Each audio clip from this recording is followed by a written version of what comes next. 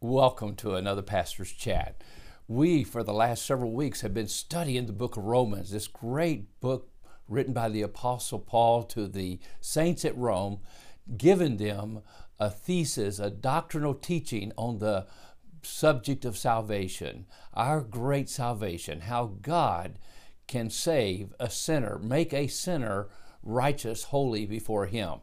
Now, as we've looked at this book, we can, again, just remind you that you can take, in our English language, the letter S and divide it up into several sections. The first sections, chapters 1 through 3, you have the doctrine or the teaching of sin. Man has sinned, all have sinned, and come short of the glory of God. Then you come to chapters 4 and 5, and you have the great teaching of the salvation of God that comes by faith through one man, Jesus Christ. And then chapter 6, 7, and 8 that we've been studying, sanctification. We've been set apart. And now Christ is in us. We are in Christ. And now we have a brand new life we can live because it's His life living through us. Then in chapters 9, 10, and 11, some of the most difficult chapters in the New Testament, the Apostle Paul is going to talk about the sovereignty of God. And we're going to come to that, maybe just only take a couple days on these three chapters. But then the last part of the book, chapters 12 through 16, are about service, our Christian service, our obligation, our responsibility. If we have been saved from our sin, we've been set apart to enjoy the freedom we have in Christ, what should we do about that? Well, we should serve. Well, that's the book of Romans. Today we're looking at chapters 9, 10, and 11. These are kind of a parenthesis. Many of the scholars tell us that study this book. It's kind of a set apart part of the book.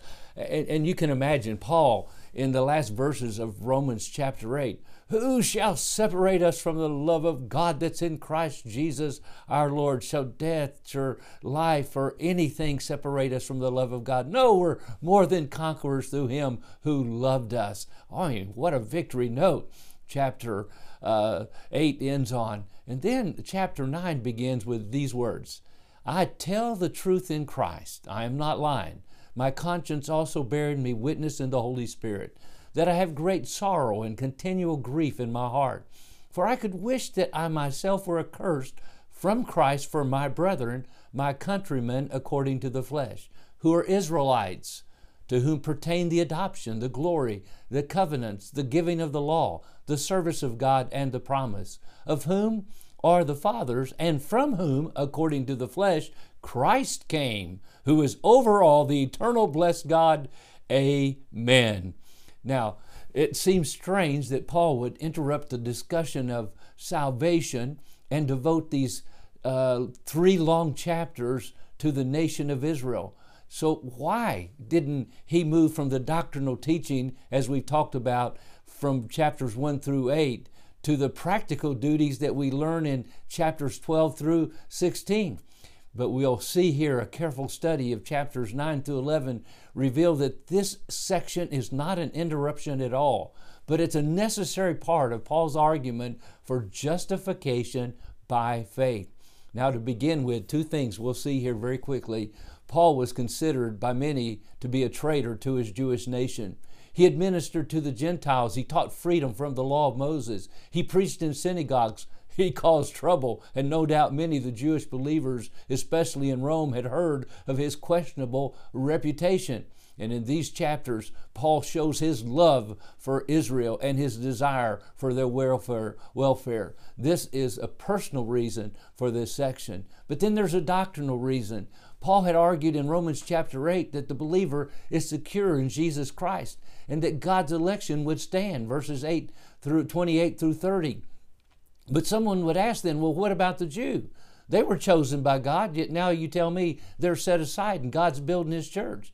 Did God fail to keep His promise to Israel? In other words, the very character of God is at stake. And if God was not faithful to the Jews, how do we know He would be faithful to His church? And that's what we're going to see in these 3 chapters. And the main thing we see is God and we are not. He is sovereign. He's in control, and we are not. And God always keeps His covenant promises. God bless you. Trust Him today. He will take care of you. Have a good day.